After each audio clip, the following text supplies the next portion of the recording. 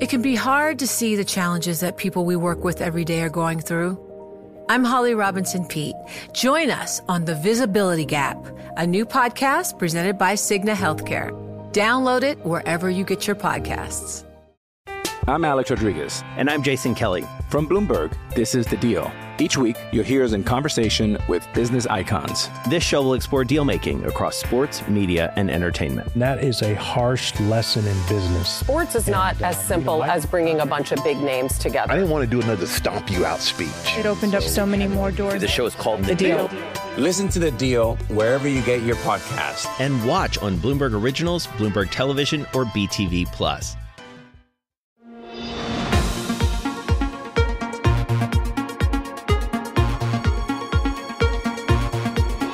Welcome to What You Missed This Week. I'm Scarlett Fu. This podcast has the best and most interesting interviews from the Daily Market Close show that I co-anchor with Joe Weisenthal, Caroline Hyde, and Romaine Bostick on Bloomberg Television, What'd You Miss?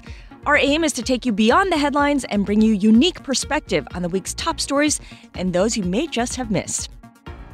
This week, Mario Draghi issued a last parting stimulus shot before stepping down from the European Central Bank. The central bank cut interest rates 10 more basis points below zero to minus 50 basis points and announced plans to start open-ended bond purchases.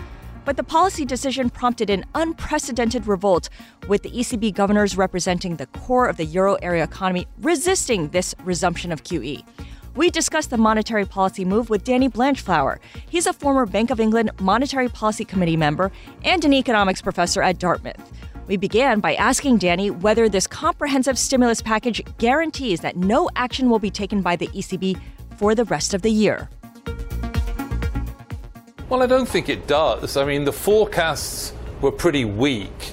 And the evidence, I think, is gathering, not least that, I mean, he's right to say the risks appear to be to the downside. It certainly looks that Germany and probably the UK are headed to recession. I think the quote you just gave just then, I agree with almost everything he said. You need fiscal help. I think the risk, as I said, to the downside in gathering. But I think the prospect of recession is actually higher than he suggested. But they're actually taking action. It makes me think back to 2011. What a contrast. In the same kind of circumstances, these folks you talked about from Germany and other places were against doing stimulus. They raised rates twice, and that was disastrous. So what we've got here are an amazing story here, if you like. We have negative rates at minus 0.4, and now we're going to cut them by minus 0.1 and lower. And I'm about to start teaching my Dartmouth students about macroeconomics, and none of the textbooks have negative interest rates in them. So we're having to rewrite the textbooks and think about in the US. The US is talking about cutting rates from 200 basis points, whereas Draghi's got them at minus 0.4. And there are other countries, Japan, Switzerland, Sweden, that have negative rates. And I'm afraid that the textbook stopped. And so that's part of the story. I love the fact that you're having to rewrite the textbooks. But Danny, interestingly, you're pointing out the difference between Europe and the US, and another notable character here in the United States, of course, President Trump has been doing exactly the same thing today, saying, look, the European Central Bank acting quickly. It cuts rates 10 basis points. They're trying and succeeding in depreciating the euro against a very strong dollar and hurting US exports. The Fed sits and sits and sits. They get paid to borrow money while we are paying interest. When you teach your Dartmouth College students about the problems or the benefits of actually paying interest, I mean, this isn't a great situation to want, is it, to have negative interest rates? Well, it's not a great interest to want. And I've been critical a lot about Trump's policy in the trade war. But I think I've said on several occasions, I think he's right. Certainly several of the moves by the Fed were in error. I mean, to argue that you should go negative, I mean, I think that's a stretch too far. But I think he's right. The Fed shouldn't have raised rates as much as it did. Certainly 4 or 5 of those rate rises look to be in error. The markets are actually, with him and with me, pricing in cuts. I think so. He's right on that score, and I think the evidence is that the global economy is slowing. In the US, impacted by the Fed, and in Europe, we haven't talked about the other one, which is Brexit. And obviously, Brexit looks to be bad for growth. I mean, people are talking about if you have a no-deal Brexit, that's going to lower GDP growth in the UK by 5 percentage points. But the IMF rightly has said Brexit itself is a downside risk to the global economy. So you have this confluence of things coming through, and it's hard to see much move on monetary policy. And Draghi's right. Where are the fiscal guys? Draghi said, where are the fiscal guys? The governor of the Bank of Australia has been cutting rates, saying the same thing. Yeah. We've only so far we can go get the fiscal guys on board, and we haven't heard from them. Yeah. So Trump's right, but where are the fiscal authorities here? Okay, so that question... The monetary authorities need help. Where are the fiscal guys seems to be the eternal question here through this recovery. Yeah. If that's the case, does it sound better coming from Christine Lagarde's mouth than Mario Draghi's mouth? Will she be able to do a better job, maybe convincing some of the politicians to do just that? I think that's a really great question. I mean, think about what we've seen. We've seen economists. We've seen Draghi, an economist. We've seen Carney, King, Bernanke, Yellen. Economists trying to deal with the technicalities of how the economy is moving.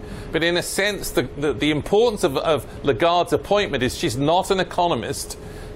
Powell's not an economist either, but she is very much about political action, about trying to understand the policy. That's what she did at the IMF, and I think her appointment is really excellent because the politics of how you get pressure on the Germans and the Austrians and so on is going to be a really big deal. And we're seeing this in the United States. We're seeing the politics of the President of the United States coming after the Fed chairman, and he appointed the Fed chairman and 4 other members of that committee. He appointed them. So politics going forward when the central banks have little ammunition is going to be important. But I think these politicians are going to have to start to turn on the Congress, on the British Parliament, on the German government, on the Austrian government, and that's a new world we're in as the global economy slows again. There's a growing risk of a strike at General Motors. Union leaders from across the U.S. are flying to Detroit this weekend to debate the latest contract, which is set to expire Saturday night. They have to decide whether to submit the deal to their members for a vote or face a walkout. On Friday, leaders of the United Auto Workers Union extended contracts with Ford and Fiat Chrysler indefinitely, which puts added pressure on bargainers for both sides and makes GM the target company and focus of bargaining. We spoke about the situation with Harley Shaken. He's a labor economist and professor of labor relations at UC Berkeley. His research explores issues at the intersection of information technology, work organization, labor, and globalization. We began by asking him why the risk of a strike was so high right now. These are a critical set of negotiations. It's defining for the company. They want to compete in an industry that's going through a transformation with electrics and autonomous vehicles. For the union, it is equally pivotal. They want to see that, but they want to ensure their members have job security and that they share in those gains. So their demands are higher wages and some broad changes in the various classifications of workers. There are many temporary workers. There are those hired since 2007 that earn far less. They were far apart when these negotiations started. We're in the end game now, and it's really about how U.S. manufacturing competes in the global economy. Professor Shaken, I come from far afield in the UK where the strike action is really quite common to a certain extent, and British Airways are busy at it as I speak. How monumental is this to see it in the United States, see it in the auto sector, and potentially therefore see it spread across from just GM? This is something that has become increasingly rare in the United States. In the last several years, we've had an uptick in strikes, but way beyond what it was, say, in the 70s or even into the 80s. In the auto industry, the last major strike at General Motors took place in 1998, and that turned out to be very disruptive. So these things are rare, but these issues are pivotal. You've You've got a lot of workers who gave major concessions when GM went bankrupt and the industry virtually collapsed a decade or so ago. They've regained some of it, but they want to regain more, and they want a sense that they're stakeholders and sharing in the gains rather than potentially the victims of a more competitive GM. So, Professor, I understand the idea of them wanting a little bit more of a share of sort of the regress that GM has gotten over the last couple of years. But at the same time, there's talks about job security. There's talks about keeping specific plants open when a lot of the sort of benefits, I guess, that GM has gotten over the last couple of years has been the flexibility to shut down plants like the one in Lordstown and to walk away from some other projects. If they don't have that flexibility, does it get to a stage where then the profitability and of course what the union was sharing then is sort of put at risk? Of course, that is a risk, and the flexibility is critical, and I think the union realizes that. Something else is going on here, though. It isn't simply flexibility or a few slow-selling models. It is major outsourcing. GM remains the largest seller of light vehicles in the U.S., and now has slipped to the third largest employer when for decades it was the largest. At the same time, it has become the largest exporter of light vehicles, pickup trucks, SUVs from Mexico to the United States and Canada. And I think it is that has workers deeply disturbed. It isn't a question of a transforming industry. It is a question of auto workers earning $2 to $3 an hour in Mexico, far less than what they earn in the United States. I'm curious, if you look historically, what the connection is between incidences of a strike and tight labor markets, because the last brief strike, 2007, really things were still good then before the bottom fell out of the economy. And of course, in 1998, the economy overall was red hot. Now we have a unemployment rate at 3.7%. Are these the type of things that you consistently see when workers feel that, look, the job market is not that terrible out there, and they really feel that the economic conditions give them some leverage and bargaining power?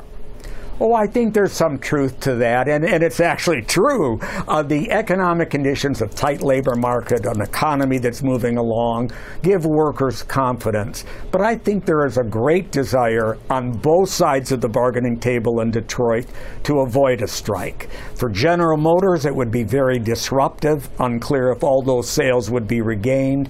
For the UAW and its members, it's costly, and they want to see job security in a successful company. So both sides want to avoid a strike, but it's clear the possibility of a strike is much higher than in the recent past. And in fact, the paradox here is the UAW's clear showing that they're prepared to strike, not posturing, prepared to do it, might provoke a settlement more readily because both sides want to avoid that.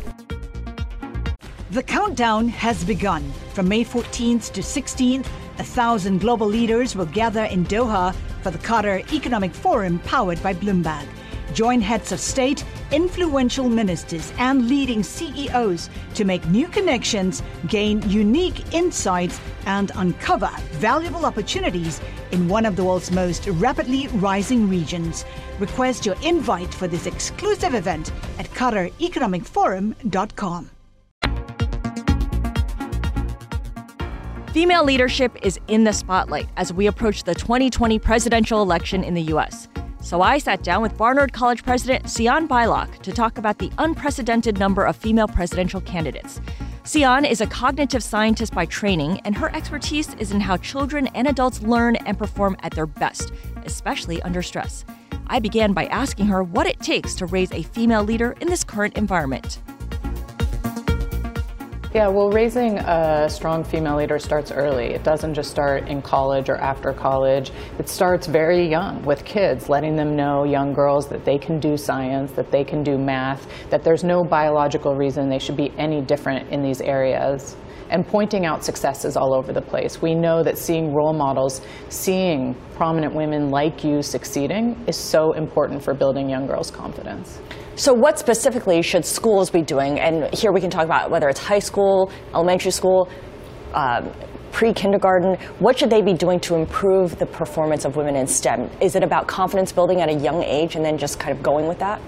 It's about confidence building and also giving girls the skills both at school and at home. Parents are children's first teachers, and if you have a mom who says something like, "Oh, I'm not a math person," that sends a signal to a young girl. One, it says, either you're a math person or you're not. It's not something that you learn through practice, which is how you learn math. And the other is that maybe women don't have to be math people. So even how parents talk about math, that it's something you get better with at practice, that I can see that you can learn, is so important for young girls' confidence. What about in helping them learn to take risks? Because that's a big part of it as well, in discovering and learning. And girls at a young age are taught to do what's right and follow a prescribed path. I think that's true at all ages. Young girls and women tend to want to be perfect before we take that risk, before we go for that promotion.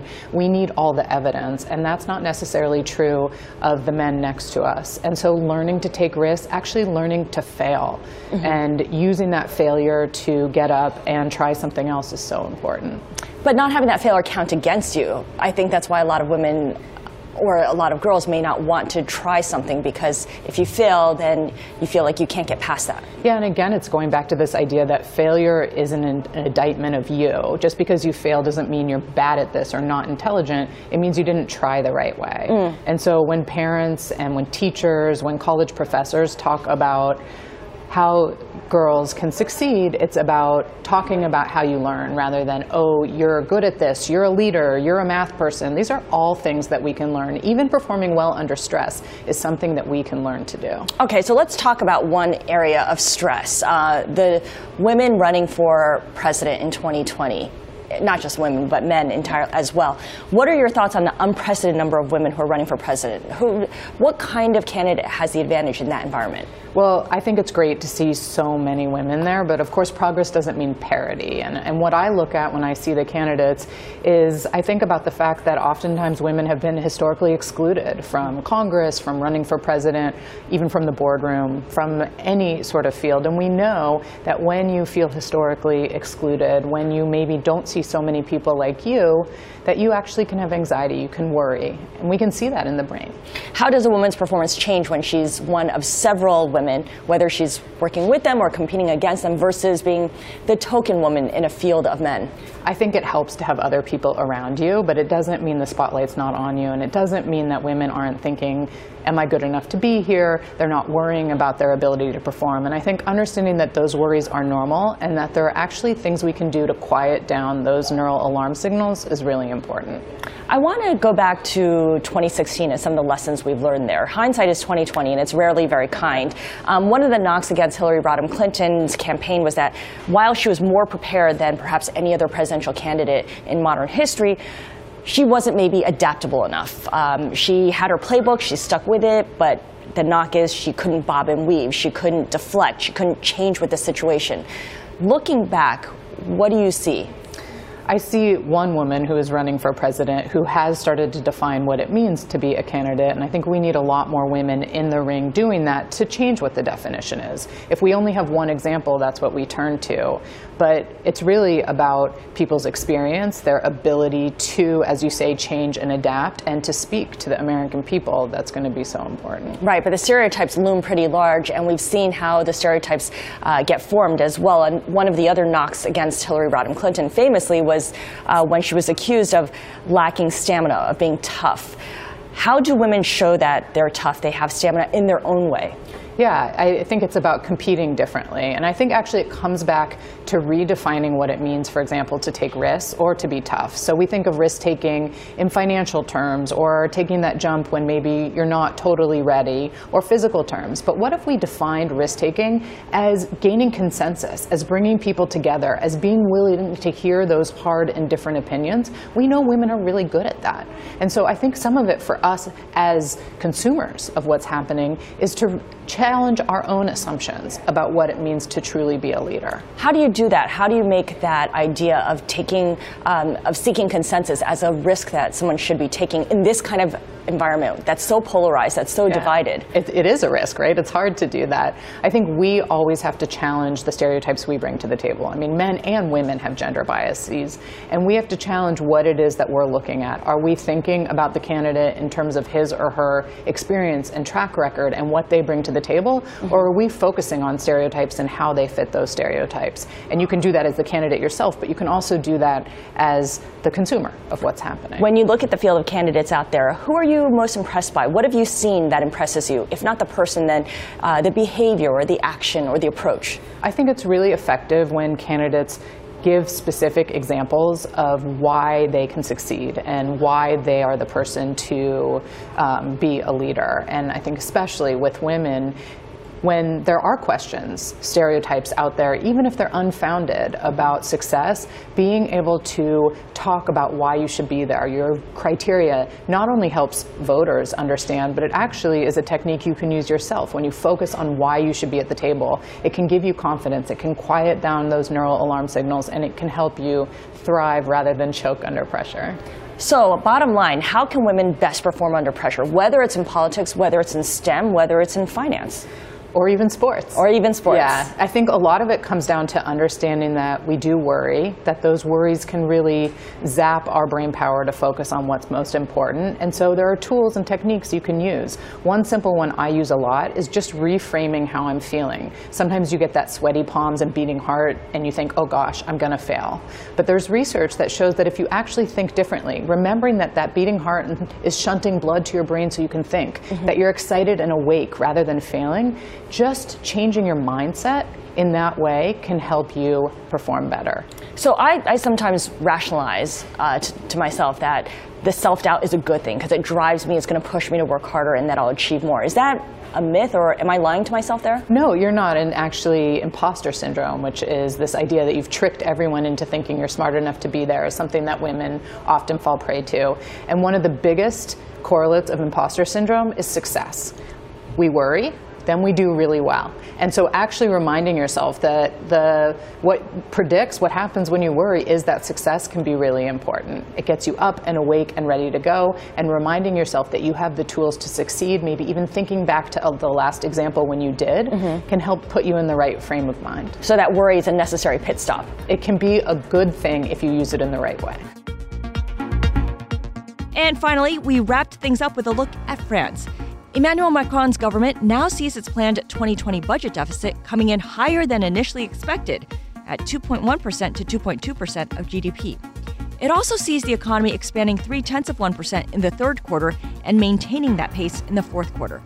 We spoke about the state of the economy with Agnès Pannier-Runacher, French Minister of State attached to the Minister of Economy and Finance.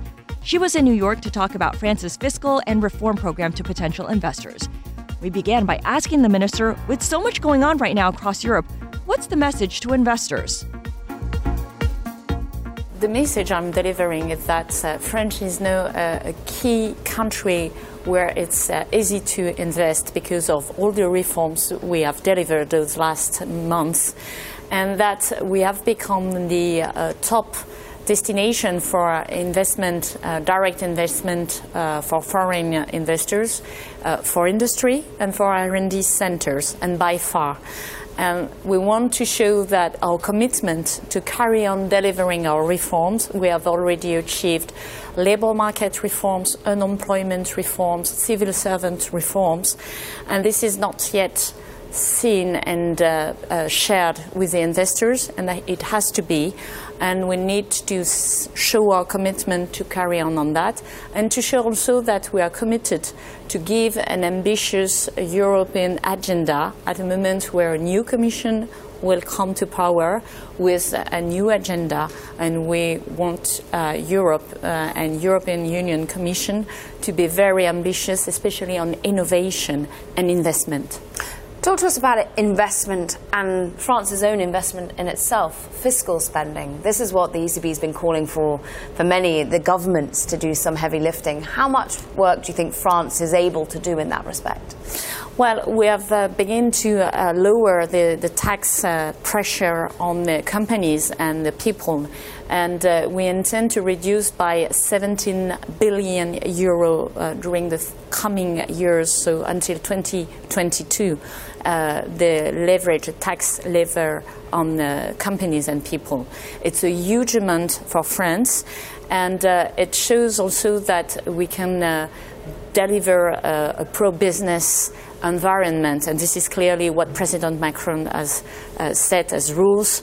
We welcome investment, we welcome foreign investors, and we are now redeveloping the economy, and not only in the French tech, which has been ahead in the country, but also in the industry, which is not so obvious for foreigners. You talk about the pro-business environment. Critics would say, though, that France doesn't really push that when you have this 3% digital tax, which took effect in July. I know that there are some discussions with the U.S. over that. What is the state of that right now? Because we understood at G7 that France and the U.S. came to some agreement, but it seems like that's now off the table. No, we come to an agreement at Chantilly, and we come again to an agreement in Biarritz during the G7 summit. And we have no fruitful discussions with our American counterparts.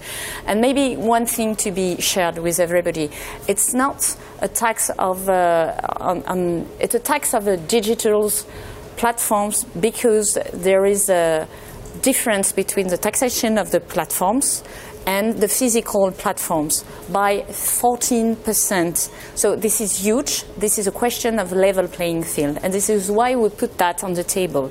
But to be clear, there will be European actors that will pay this tax. There will be French companies that will pay this tax, and we clearly convey the message that we will remove that tax that we have implemented in France last May. We will remove it the day we have an agreement at the international level. But if we want to push an agreement, we need to show that we are serious about it and that we want to move forward, because it's a major issue, and it's an issue that raises a consensus between the governments.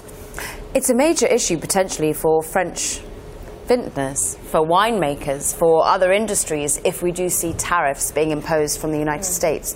Is this something you worry about in terms of the business environment for the companies that you have? To be honest, the way we have the discussion with our American counterparts leads us to think that those tariffs is not really at stake at that moment. I mean, we really have good discussions, and we don't pretend. We believe that we may have an agreement being under the OECD or being directly with American authorities. But once again, the concern is shared that the digital platforms are not paying what they should, and this is a question for any country. And our tax is just to put the subject on the table. So I think that now the U.S. government has understood that he's ready to discuss. Of course, they will struggle to have a balanced issue, and this is what we want. So we are quite aligned on the issue. I need to ask you about Brexit, of course, because it's the huge unresolved issue in the room. France's foreign affairs minister says France is not prepared to delay the Brexit deadline. But certainly this uncertainty hurts not just UK businesses, but French businesses as well. What would hurt French businesses less, a no-deal Brexit or another Brexit delay with no end in sight? The question we have on the table is that uncertainty is very negative for our businesses. And delaying and delaying and delaying without having any proposals from the UK government regarding what could be the agreement. You know, we have discussed this agreement for 18 months. Then we have an additional 6 months. Then we have an additional 3 months. And what we see in our country is that the investments are stopped when it comes to the UK, and that is very negative for the activity. So no, we ask the British government to give us some proposals. We will review. We are ready for negotiation, for discussions, but we need to have, discussion around something. You cannot say, I want to leave, but I want to stay. It's very difficult for us. That does it for this episode of What You Missed This Week. If you like this, Please make sure to subscribe and rate us at Apple Podcasts or wherever you listen to podcasts. And be sure to tune in to our Market Close show every weekday from 3:30 to 5 p.m. on Bloomberg Television and from 4 to 5 p.m. streaming on Twitter. Thanks for listening and have a great weekend.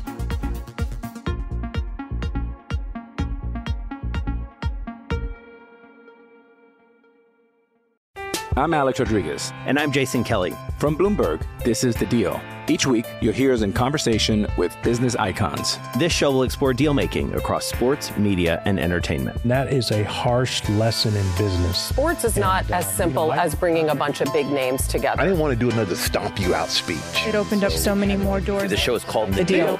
Listen to The Deal wherever you get your podcast. And watch on Bloomberg Originals, Bloomberg Television, or BTV+.